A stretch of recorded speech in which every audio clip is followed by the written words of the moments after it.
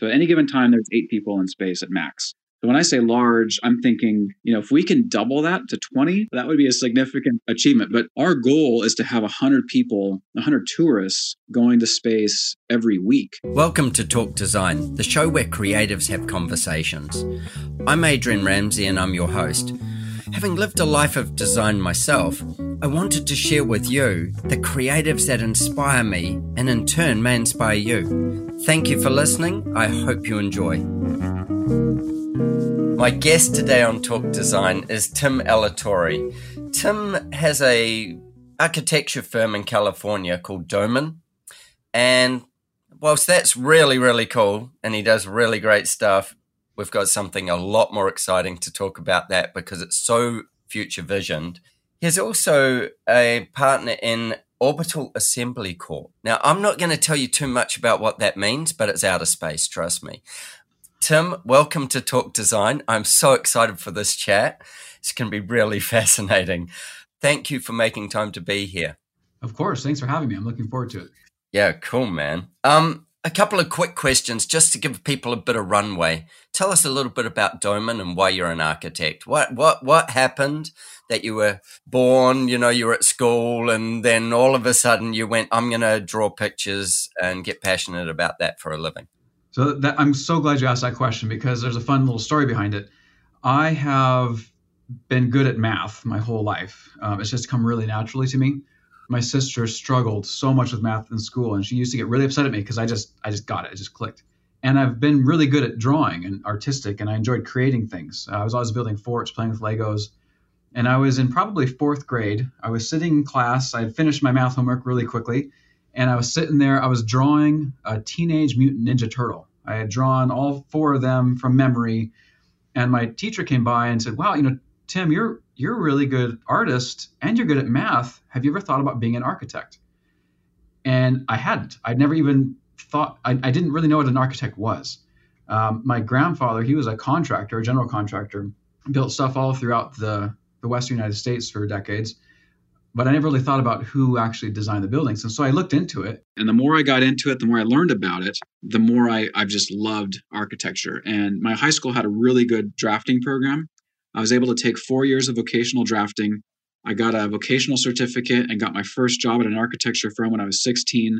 I started sweeping floors, then they had me doing copies, and then I was doing CAD work. I was like 16 and a half and working on plans for high schools and middle schools.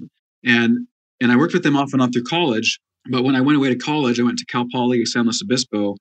I really wanted to do more because when I was at school, I missed being in the office. I missed drawing and creating things that were actually getting built. So a friend of mine and I, we started our own little drafting service and doing house plans. And the very first project I ever got was for a friend of mine. Her mom wanted to remodel her house. And she probably paid me on like brownies and $10. I basically did it for free, but it was my first solo job. And I learned so much on that project. And I learned that I could do this on my own, right? I knew I had a lot to learn, but I knew that I could figure it out. So I got through college. I went and I worked for a number of different architects over the next several years. I got my architecture license. And then shortly after getting my license, a friend of mine and I, we were playing in a band in San Francisco. I was the drummer, he was bass guitarist, and he was an architect as well. We'd studied for the exams together. And he told me, hey, I got all these like projects people are approaching me to do. Now that I got my license, it's too much for me to do. Do you want to partner up and we can start our own firm? And I thought about it and I was like, yeah, that seems like a perfect opportunity for me to jump and make that big step. And so we did. We started our own little architecture firm. At first, just working out of our houses. And then we had this like warehouse space where it was 2 rooms. And every morning we'd come in and we'd have to sweep out the dead cockroaches. There was no windows. It was just this little hole in the wall. We were embarrassed to have clients come see us. So we always went out to them, right? I was going to say it's employee benefits, was it? To go and sweep up cockroaches. And as you say, how do you have clients come and see you when you've got an environment like that? Yeah, we didn't. We said, oh, we'll come to you. Yeah, we don't mind making job site visits. We'll come to you. Yeah, we love that stuff. Yeah. But, we went into it with the idea of just giving people excellent service and really listening and responding to people's needs and not with a preconceived agenda. and we just got really busy. And soon we were hiring staff. We moved to a bigger building. And then my partner at the time, he had some personal issues and some family conflicts where he had to quit work for a while. And so I bought him out, and I rebranded the company as Domum. And Yep. and it's been now, it's been about a decade that I've been running the firm, and just onward and upward. We're actually right now building our own new facility. It's going to be a 10,000 square foot freestanding building. We designed it, and we're getting ready to start construction in a couple weeks. I've got staff in several offices. We've got, we're doing many millions of dollars worth of work every year, and just building stuff all over the Western United States. So, I look back on where we were with cockroach covered floors to where we're at today, and it's just been a fun journey, and it's one adventure after another. I just love it. Yeah. I love the fact that, at 16 you were drawing plans as well. Like you were in the workforce as such. And that's just such a short circuit when you think of people who, come out of school at maybe 18 and then go and do their study, and then they haven't really got anywhere near that experience up. And you've done 4 years already, sort of.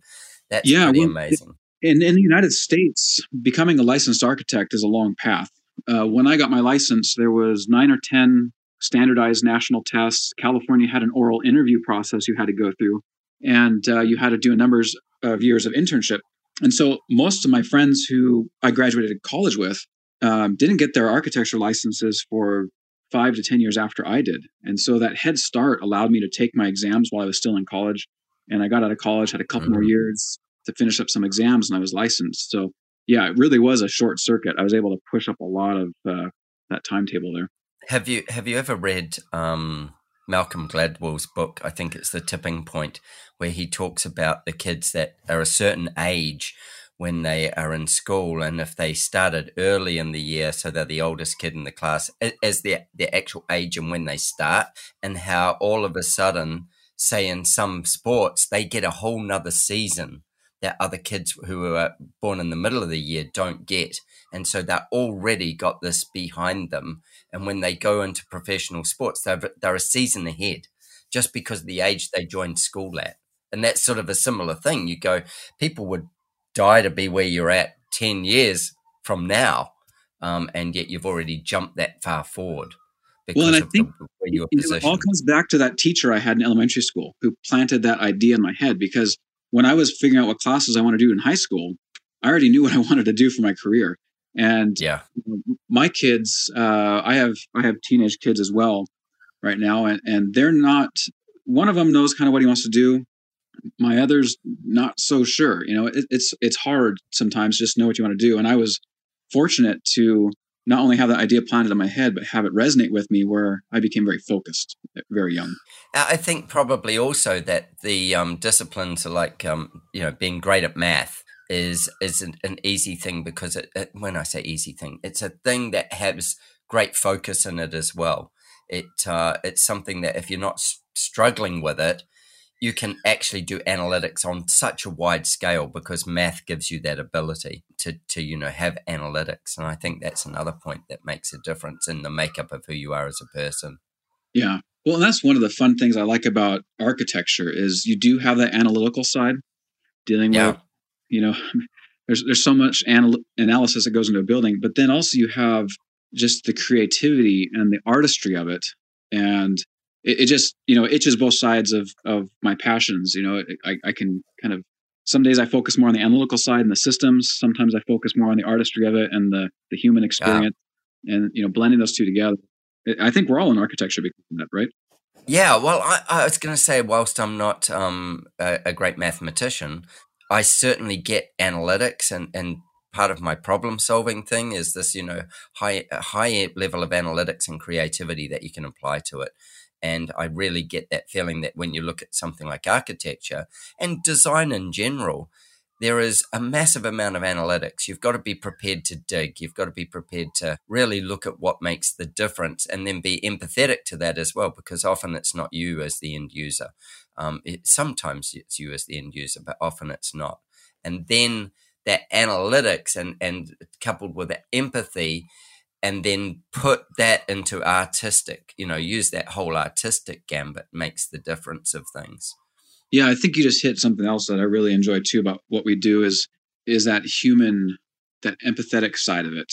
And yeah, it's really satisfying for me to understand my client and then be able to deliver something that fills a void or enriches their lives in some ways, whether it's a house or their business, or even something that makes them money, but it fulfills something for them, and that's fulfilling for me too. See them.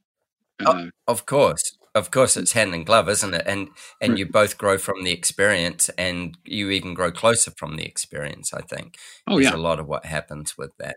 Yeah. I know that when I do client meetings, we will often just talk about their business. I sort of joke about this. The design's easy. It's actually understanding the person that's the complexity. Once we've got that design kind of set, it's not that it's easy, but it comes very easily to probably highly creative or analytical and creative people. And then it's exploring it and finding out the nuances for the people. Well, and that's the next chapter of Domum. We've been, we're kind of at this place now where we're just chugging along. Things are good. And so we're mixing it up. How can we do better? What's the next step? And we've been working for the last couple of weeks. It's our new pivot here, really trying to understand our clients better. Our new tagline and what we're trying to pivot to is we're evidence-based happiness designers. And so I love that. We are, in fact, we just had a big, long meeting. We're going to start tracking all sorts of metrics about our clients. And that's going to start with the pre-meeting. We're going to have our prospective clients fill out a questionnaire and find out what makes them tick, what things bring them joy, what things motivate and push them. And then we're developing our system, we're modifying our system to where we can give them service and a product based on what their internal drivers are. Yeah. So, wow. Yeah. And so we're evidence-based, right? So we've got a whole matrix we're developing. We've got software. We're plugging it all into our project management systems and everything to where every client can get a personalized, not only design, but also an experience working with us. Yeah. So that you can communicate with them in the right way and essentially speak their language, touch those points. Yeah. I mean, just one example. We have one client that we've been working with who doesn't really want a whole lot of updates. They like to sit down with us, give us their ideas, give us some time, and when we're ready to show them something, have them, we'll present it to them. They don't need a lot of updates. They just surprise me when it's ready. We have another client who wants weekly updates. They want to see the progress. They want to be, even if they're not making any decisions, they just want to know what's going on. Yeah, they want optics. Yeah. Yes. Yeah. And so part of our system is figuring that out early on to where they're not getting frustrated because we're treating them like a different type of client. We're giving them service that's very tailored to what's matched to them.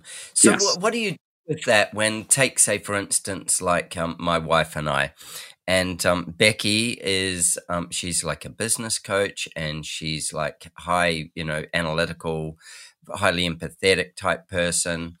And she wants a lot of control of understanding of what's going on. Even in the background, she just likes to know that thing's ticking along. Whereas I'm the guy that you just described before. Yep, let me know that I'm going to see you in 2 weeks, and then shock the hell out of me. That's what I'm excited about. I want the surprise, and I want the mind challenge of being game on all of a sudden. I want all that side of it. But she would be like, what the hell am I going to this meeting for? Because I don't know that they've done anything yet. Right. So do you split the communication? We have not solved that problem yet. First step is identify those issues. So we did have a client. We did a custom home for them, and that was the exact scenario. The husband and the wife had very different approaches to the project. Not only how they wanted us to deal with them, but also just the finished project. And so the husband, he was very trusting of us. He was like, yeah, just give me, regular updates and just keep me informed of what's going on. The wife wanted nothing to do with the project. She says, well, this is what I want. just get me what I want at the end, and just I'm trusting my husband to take care of it.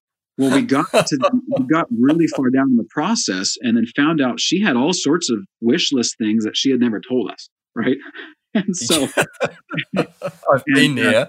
Yeah, I mean, she was very concerned, hyper concerned about privacy and having secluded spaces and not having her neighbors have any view of anything that was going on in their property. She really had issues with even people being in her house doing construction. Like, she didn't want the workers to know what their house looked like. And we didn't find any of this out until fairly late. And so, had we understood that a little better up front, we could have given them a project that had addressed those things early on. So part of our new system is trying to get that profile out of our clients before we start, and then addressing that early on.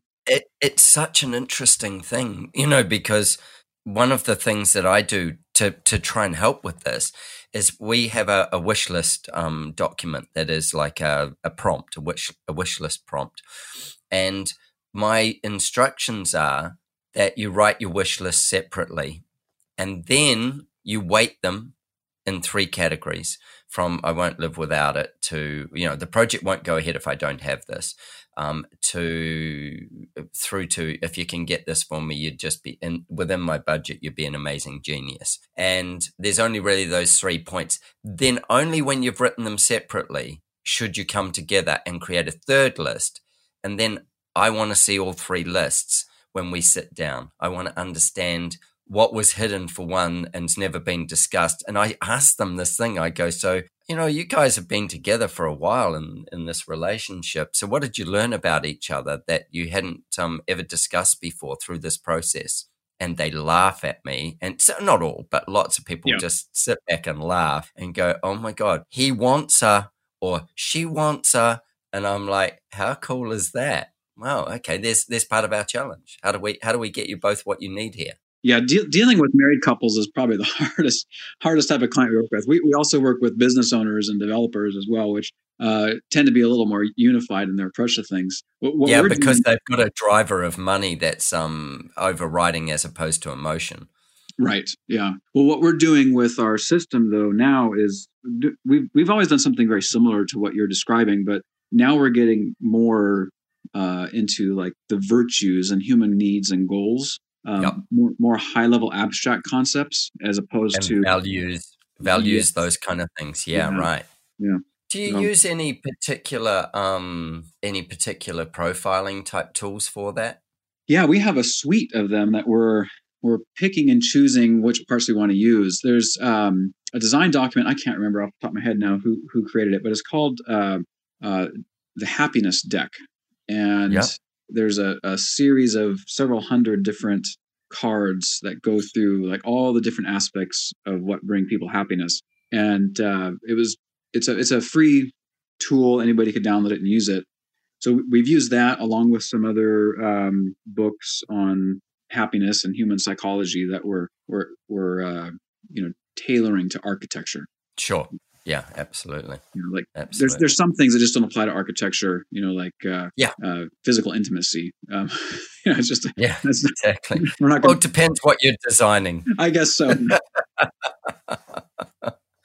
Actually, let's segue with that physical intimacy one because people have been locked up in their homes with COVID. Yeah, and that's probably had either an adverse or a beneficial reaction on physical intimacy. And I want to segue across to something that is Spaces for Space and your Orbital Assembly Corporation.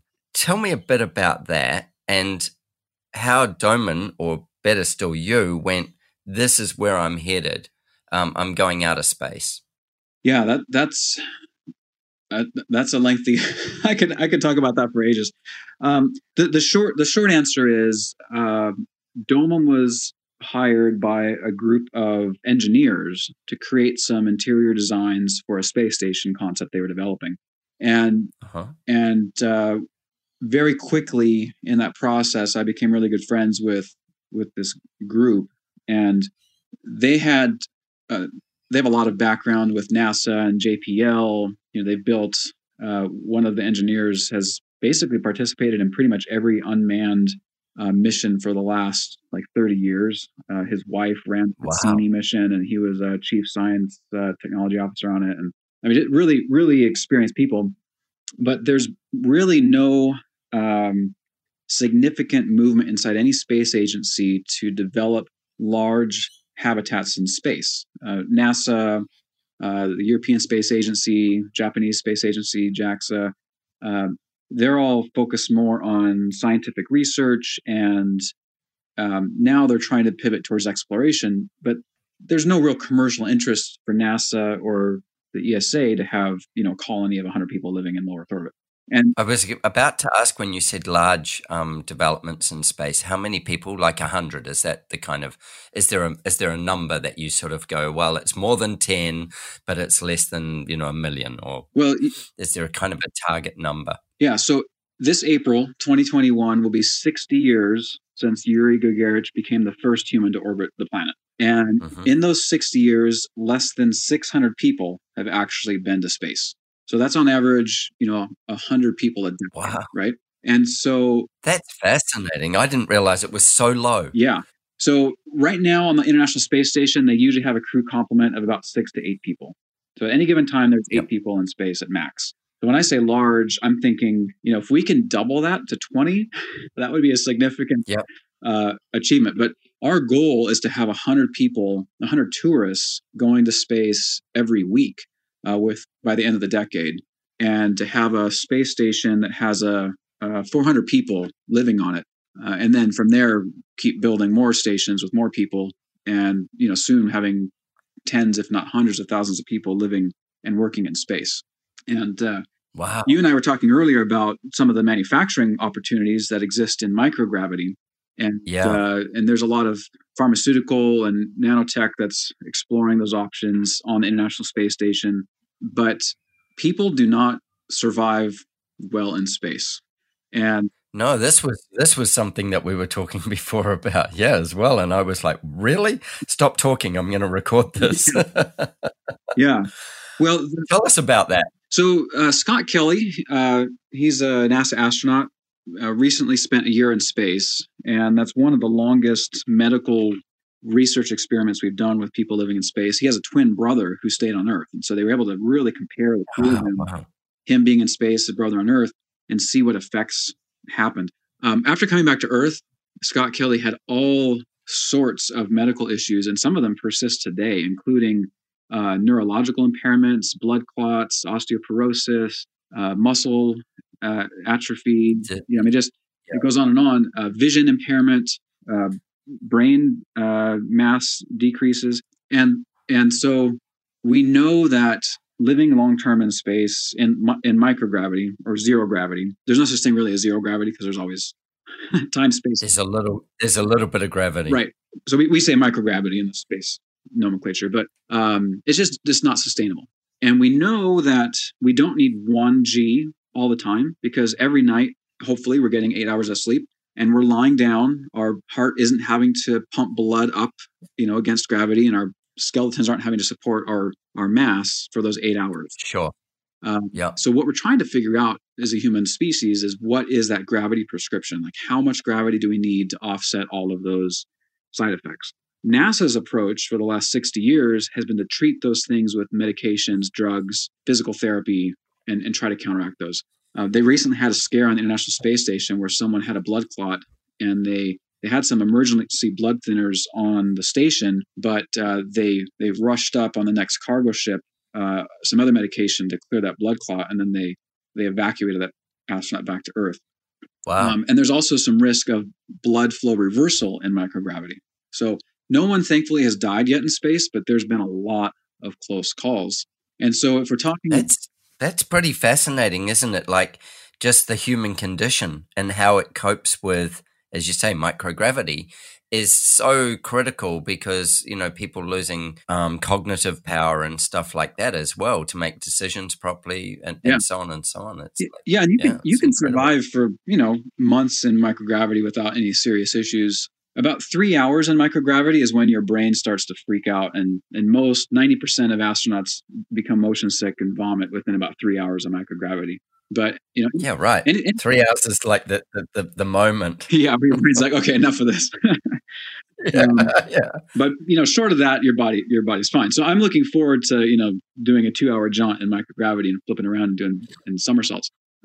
So how do you counteract that? Well, we need some gravity prescription, and there's a lot of reasons why we would go to space. Tourism is one, but also like we're talking about, just being able to manufacture in microgravity. Yeah. And Sure. also asteroid mining, resource extraction from Moon, Mars, or other planetary bodies, servicing of satellites and spacecraft, interplanetary travel. There's lots of reasons to have true spaceports where you don't have to have the craft coming back to Earth every time. Earth's gravity is just vicious. It takes so much fuel.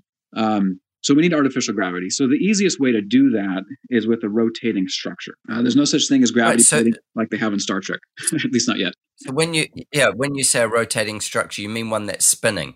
Yeah, like the Earth spins. Yeah, well, the Earth spins, but that's not really where gravity comes from. The gravity comes from the mass of the Earth. But we're spinning, and you're standing on the inside of the object with your feet facing out. Kind of like those rides at fairs where you stand up against the wall and they spin you, and you feel yourself pushed against the side. Yep.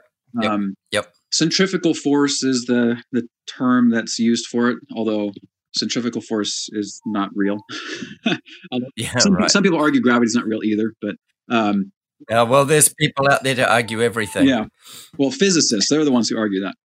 So what we're doing is we're going to be rotating the body, this station, this big station, and creating lunar level gravity on the outer rim of it.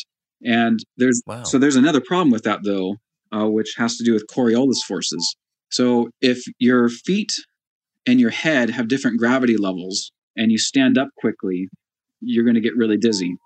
And in a rotating body, if you turn left or right against the direction of rotation, your inner ear, the fluids start to move in unpredictable directions, causing you to get dizzy and feel nauseous. And lose balance and stuff. Yeah, right. So the way you counteract that is decreasing the delta of those forces between your head and your feet. And in order to get that difference smaller, you have to make the station bigger. So the proposed station we're doing is 200 meters in diameter, which means we can get lunar level gravity by going less than 2 revolutions per minute. And based on gotcha. Yeah, gotcha. It's starting the math. Now I know you're really good at that, but it's starting to make sense for me. Yeah, and we know astronauts and people who train, and there's a lot of centrifuges on Earth, and they've figured out that people can tolerate really high RPMs, up to like 8 or 9, but it takes adaptation. You need to acclimate to it, and so we want tourists to be able to come to these stations and not have to go through months of training. You decide to book a trip. Yeah. You can go out next month or whatever. So we're going big and slow, and we can go big because launch costs are finally plummeting. For the last 60 years, launch costs have been about $8,000 per kilogram to orbit. And SpaceX, I mean, it hasn't dropped. It's like technology would improve, and it hasn't. So SpaceX comes out with their Falcon 9, their reusable launch platform, and they're able to launch to orbit for less than $2,000 per kilogram.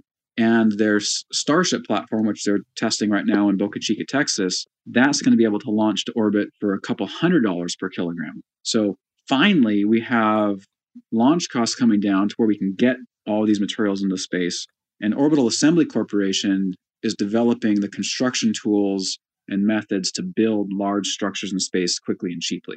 So will you do like a pre-framed house kind of? Yeah. I know that's simplifying it a little, but essentially you would prefabricate everything here, and it'd be like one of those IKEA packs. It'd arrive up there in big chunks, and then you'd pull those big chunks together to, the green piece fits with the green piece and those kind of things to actually then modularize it so then it can go up on multiple shipments. Yeah. And then... Yeah, right. Yeah, and actually, so I've Domum, we do a lot of work with pre-manufactured housing. There's a couple of companies that we have partnerships with, and so we have years of experience with that, and we're drawing on that experience for this space station design. So because everything is modularized and, like you said, IKEA, right? But instead of us up there with our little tools and microgravity, trying to put it together. We're developing robots and machines that can automate that process of assembly and get everything ready for the people to show up. Sure. And also, like you think on that, obviously a bigger scale, but like where things auto lock together and they don't necessarily require a lot of manual person or even robots doing things. It's more checking and alignments and then, seals and stuff like that. So I skipped over one of your earlier questions, Adrian. You had asked how I got to this AOC point. And the reason I got kind of so into it as I am right now is we had all these engineers who were really smart about doing stuff. There's no political will to do it. And so we said, hey, we just need to do this.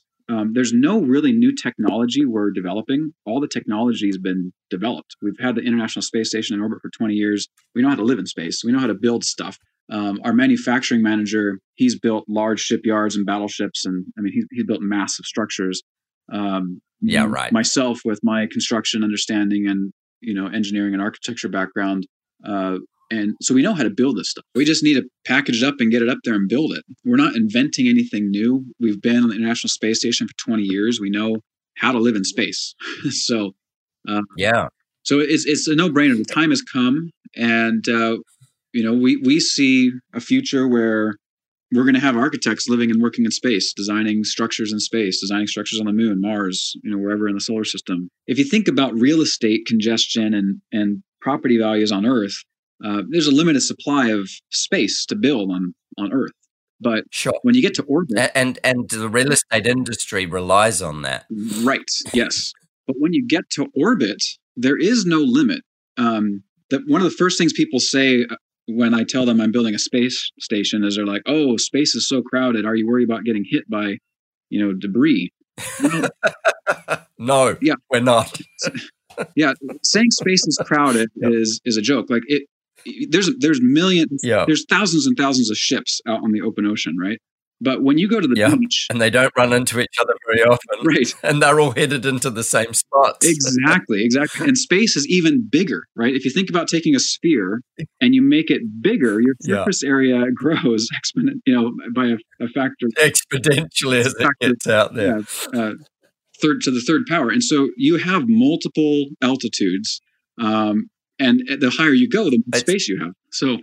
Yeah, and it's so layered out that, I mean, you as you say, you layer up off the space. Like if you called Earth, the mothership, then you just keep layering out and out and out. And as you say, to be run into, well, I'm sure one day it'll happen, but it's a pretty rare thing. You think of crowded, that's the 405. Right. Yeah, and that's crowded. There is orbital debris, and the International Space Station has figured out how to deal with that, and we're using the same systems and precautions they are. And there's management, so you have traffic control. Yeah. But the real estate problem goes away. So then the constraint there is just material resources.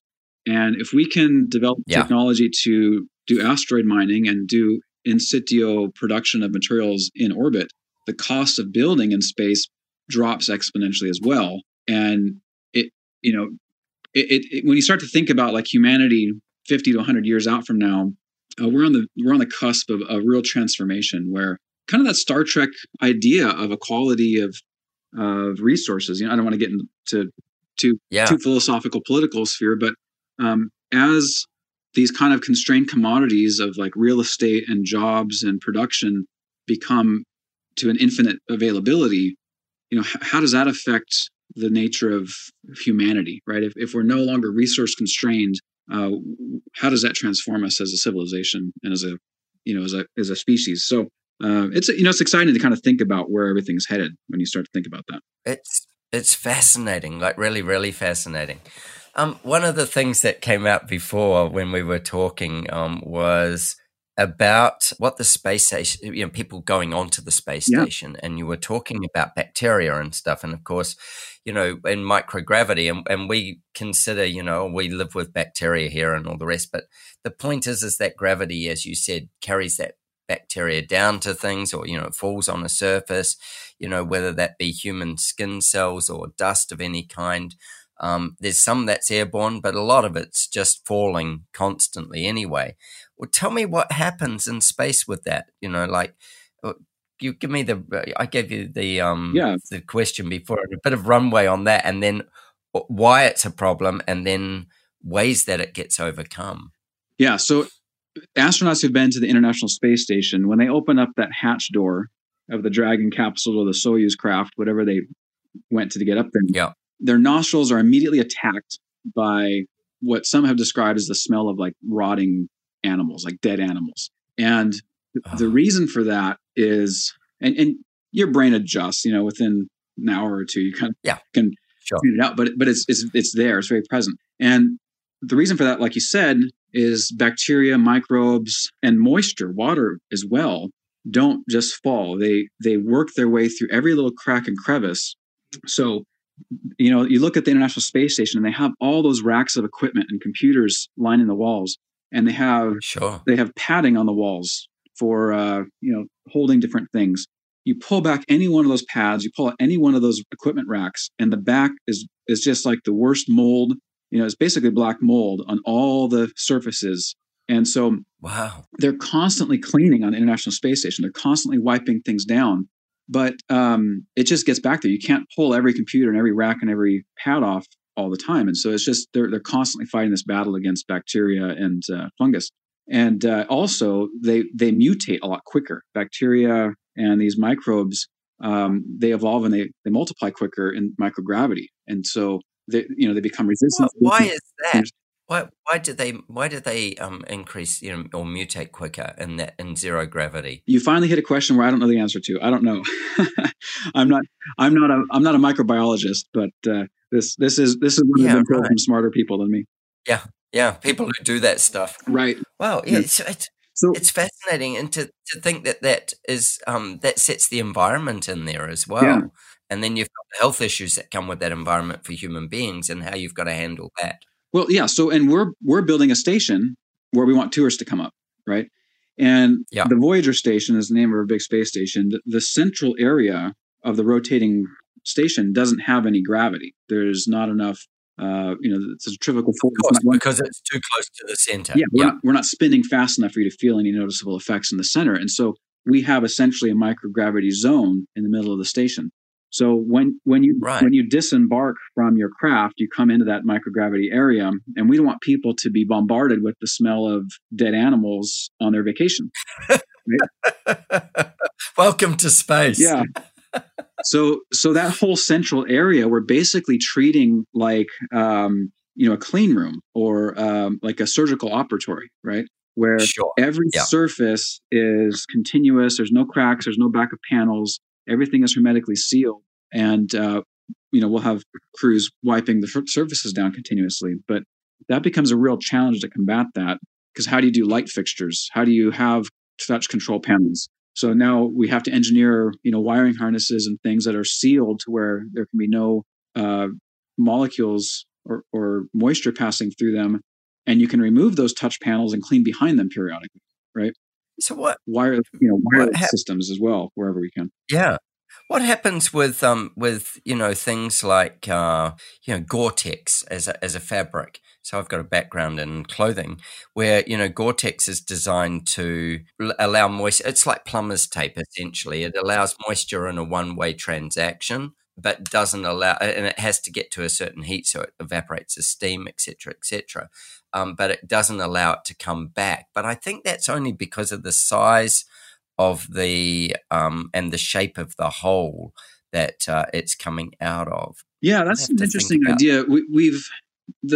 So the strategy I've taken with the interiors in that microgravity area is just to make everything washable and non-absorbent, just like an operatory or a step above a commercial kitchen, right? Sure, like if you use something like say Corian, DuPont's Corian, where it can be it's welded, it's a it's a medical grade surface and all those kinds of things. It's got super high density, can be formed into any shape.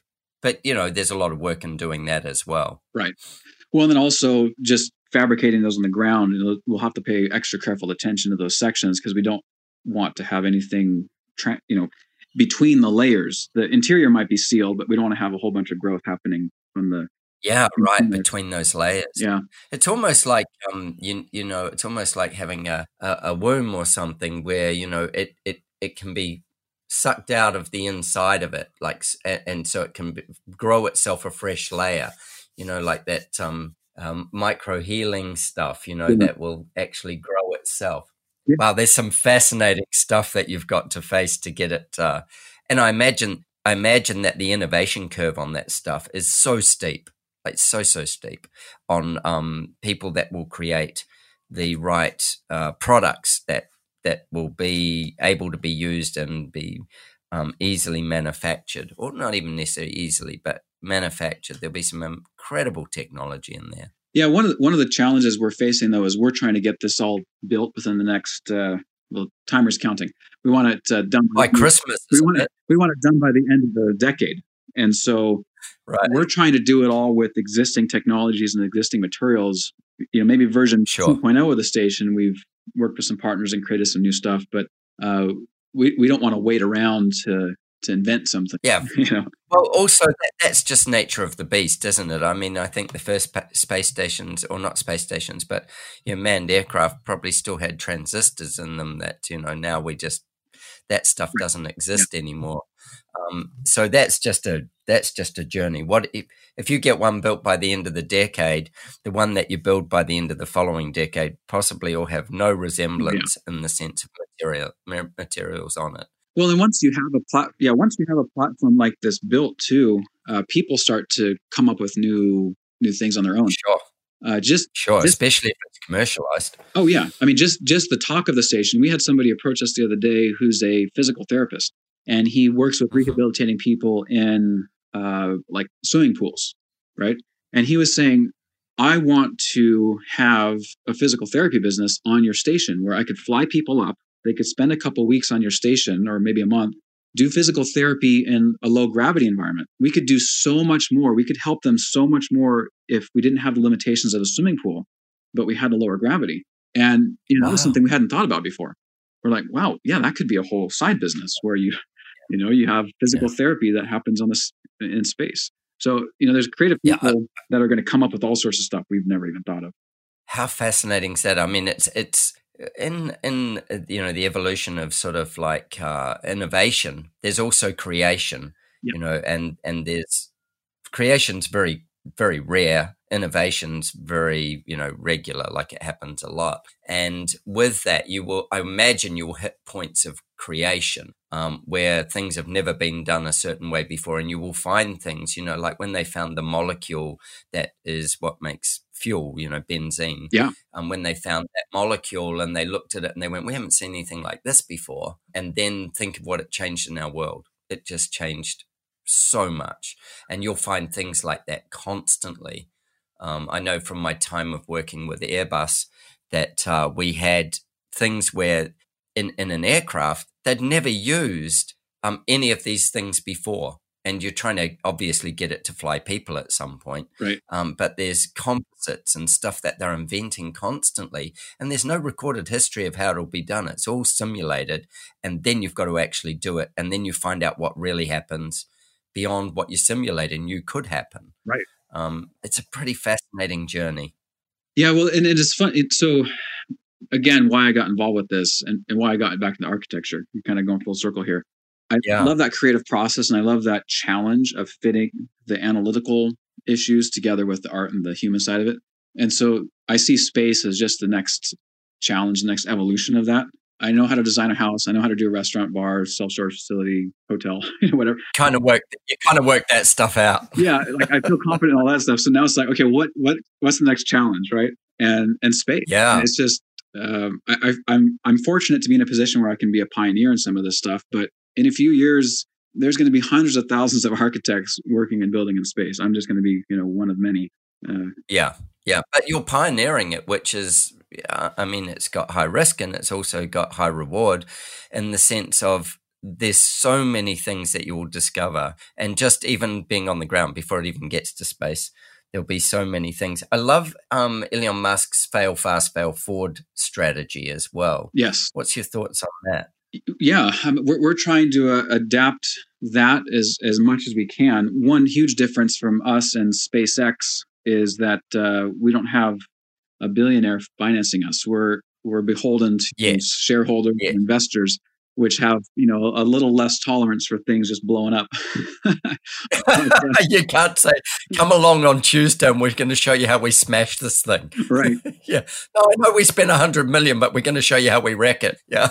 But there is, I think Musk has changed that whole paradigm of what businesses can do. And he's shown that, you fail and you might lose some hardware, but you learn from it and you iterate quickly and you're not afraid to pivot. You don't get too attached to any one idea, and you get to the end destination a lot faster.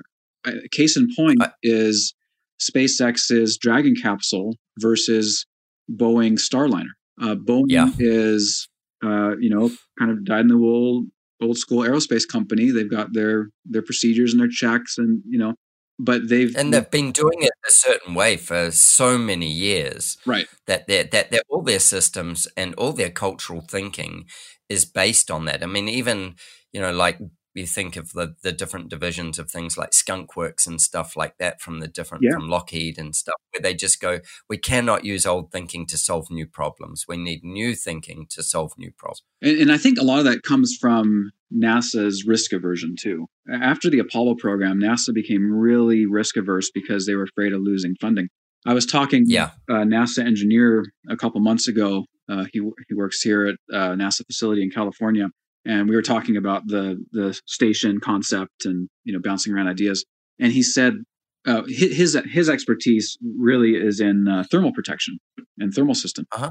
So SpaceX brought him down to give his thoughts on what thermal system they should use for the Dragon capsule. And he said, with NASA, typically the process is everybody comes into a room, you introduce each other, you kind of get to know who's on the team.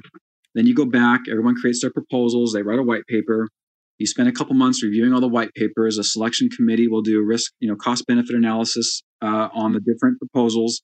You have a few more meetings to kind of narrow them down to one choice. Then you have, a final review. We're about 4 months into the process at this point. Yeah, so it might take two or 3 years to pick the thermal system for a project, right? So he was expecting this meeting with SpaceX to be kind of a meet and greet sort of thing. So he comes to this meeting at SpaceX's headquarters down in Hawthorne, California, and Elon Musk is sitting at one end of the table, and he's kind of leaning back in his chair. And I can't remember who he said was running the meeting, but the person running the meeting just kind of went around the room and said, okay, what are your ideas? And so they go around the whole room. People introduce themselves, say, hey, this is my idea. This is what I think. And my friend who works for NASA, he wasn't expecting to comment. He hadn't prepared anything. He hadn't done any remarks. And then they get around the table, and Elon Musk says, he points to him and says, well, what do you think? And he's completely caught off guard. And he said, well, this is what we've done in the past. I hear what everybody here is saying. This is kind of my take on it. And he said, I got done talking, and Elon Musk just folded his arms, kind of pushed his chair back, and just stared at me. And he said it was the most unnerving thing. He said he felt like he was staring at me forever. And then all of a sudden he jumps up, slaps his hand on the table, points at me and says, we're doing that, and walks out of the room. And he said, and that was it. So that was a selection process. And he said, and that's the system they're using on Dragon capsule. And it's my money and I'll spend it how I like. Well, yeah, he said what happens though is like Musk, he's really good at kind of taking in all of the data and information, and he thinks it through. He says he was analyzing everything that everybody said, and he said, yeah, that's it, let's go for it. But then he's not afraid to pivot either, because like SpaceX, they did originally with Starship, they were going to do carbon fiber. They had spent millions of dollars in developing these big carbon fiber rigs and ovens to bake it. And then, one day Musk said, this isn't working, scrap it. Let's go to steel. And, he wasn't afraid to lose that sunk cost. And I think those are the types of lessons that we're trying to take, is decide quickly, but not be afraid to pivot. Yeah, he also knows, because he is the genius he is, but he also goes, you know what, if we stop using that carbon fiber, enclaving system, that's fine. We can sell that to somebody else, or we can set up a division here that does that. I'll use that at Tesla, or there's, these guys could use one of those. And, we've probably developed some technology in there as well. We've got a few patents, and we can sell those as well. He's not thinking like in just a linear fashion. He's so broadly thinking, and he can, like you said, touch on so many points that he can go, that sounds new. We've never been there before. The rest of it sounds solid. We can do that because it's not like, we can take it that way. We're not risking the farm ever. I think that's one of his other genius points. He does take big, big, big risks, but in his mind, they aren't big, big risks. They're just in ours because we're not used to being able to operate like that. But he's thinking so big. Yeah. So big. And so they're not big risks. They're little steps that take you. It's walking, and then there's points when he's probably breaks into a jog and a few sprints. But it's within his cognitive ability to play at that level. Yeah. It's incredible. Well, and if you look at any of the real innovators throughout history, recent history, Steve Jobs, for sure, they're not afraid to commit and pivot and take those risks. And I think sometimes, especially, business owners, when we have a small business and we have to feed our families and keep our staff paid, it's scary to make those big pivots. But if you go into it with the right mindset and the right preparation, there can be huge, huge payoffs. And the right people around you. Yeah, the right people around you. Having the right mentors, team, people to bounce stuff off. And you have to have that company. Yeah, I imagine what happened. Yeah. Oh, that's awesome, man. That is the most fascinating architectural chat I've had so far.